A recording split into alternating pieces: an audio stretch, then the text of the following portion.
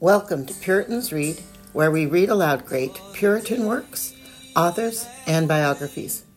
Today, episode 10 of The Life of Christ in the Soul by Henry Scougal. The pleasure that comes from charity. In addition, as charity flows from a noble and gracious temperament, so it is accompanied by the greatest satisfaction and pleasure. It is a delight to the soul to feel itself enlarged, to be delivered from those disquieting and deformed passions, malice, hatred, and envy, and to become gentle, sweet, and benign.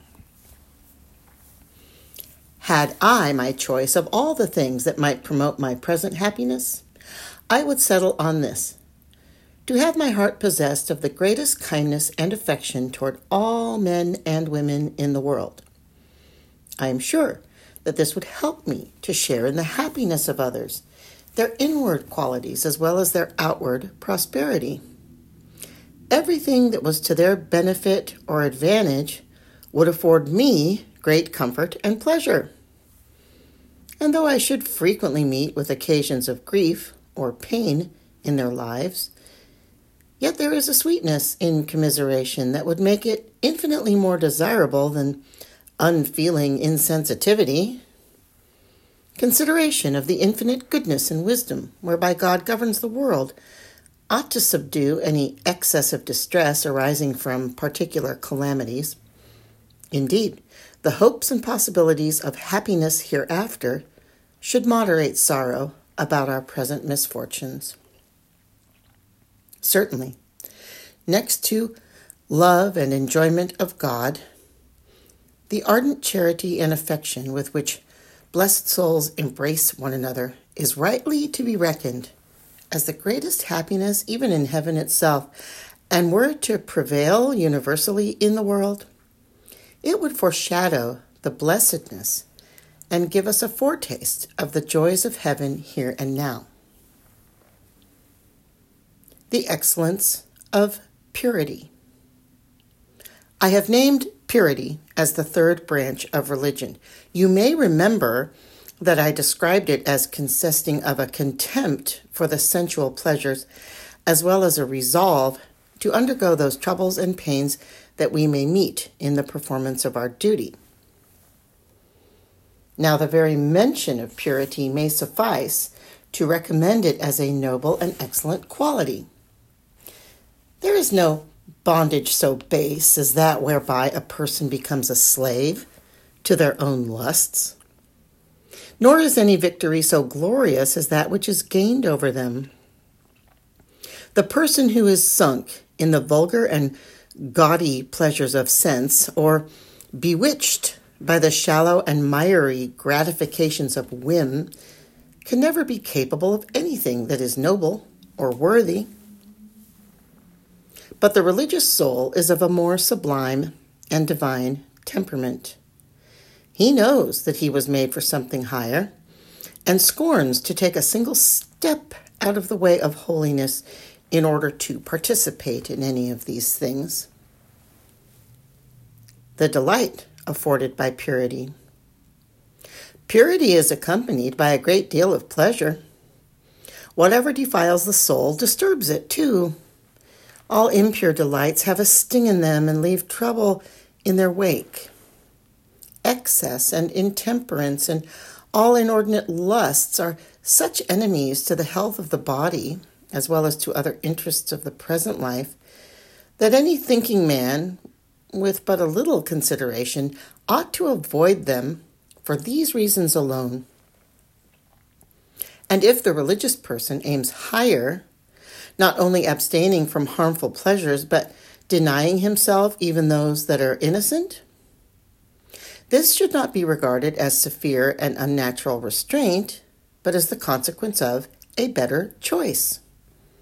His mind is liberated so that he can pursue more sublime and refined delights, and so that he cannot concern himself with something lower. Any person that is engaged in passionate affection will easily ignore more ordinary pleasures he will have little interest in his diet or his bodily comforts or the trivial recreations in which he once delighted. No wonder, then, that souls overpowered by divine love despise inferior pleasures and are almost ready to grudge the body necessary sustenance for its day-to-day existence, judging such things to be irrelevant to their chief happiness and the higher enjoyments that they are keen to pursue. As for the hardships they meet, they rejoice in them as opportunities to exercise their faith. And since they are able to do so little for God, they are glad of the honor to suffer for him. The excellence of humility. The last branch of religion is humility, and however much this may appear to vulgar and carnal eyes as an abject, base, and despicable quality, yet really, the human soul is not capable of a higher and more noble endowment. It is silly ignorance that gives rise to pride, but humility arises from a close acquaintance with excellent things. Humility keeps us from doting on trifles or admiring ourselves because of some petty attainment. Noble and well-educated souls do not hold a high opinion of their riches, beauty, strength, or other such advantages that they value because of them, nor do they despise those who are lacking in them.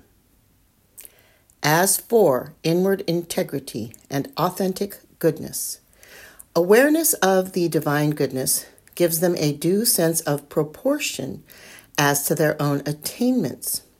In this way, they are able to rise beyond themselves toward the infinite excellencies that they admire. I do not know what thoughts people have of humility, but I see almost every person trying hard to appear to be humble, shunning those expressions and actions as may be considered arrogant and presumptuous, so that those who desire praise the most are actually loath to commend themselves. Thus, do not the compliments and politenesses that are so frequent in our ordinary conversation usually consist of so many declarations of our esteem for others and the low thoughts we have of ourselves? All this suggests that humility is reckoned to be a noble and excellent attribute, given that the very shadows of it are regarded as such a necessary hallmark of good breeding. The pleasure and sweetness of a humble temperament. The grace of humility is accompanied by a great deal of happiness and tranquility. The proud and arrogant person is a trouble to all who have dealings with them, but most of all, to themselves. Everything seems to vex a person like that, and scarcely anything is sufficient to content and please them. He is ready to quarrel about everything that is not just right, as if he himself were such a person of note that God Almighty should do everything to gratify him, and all creatures of heaven and earth should wait upon him and conform to his will.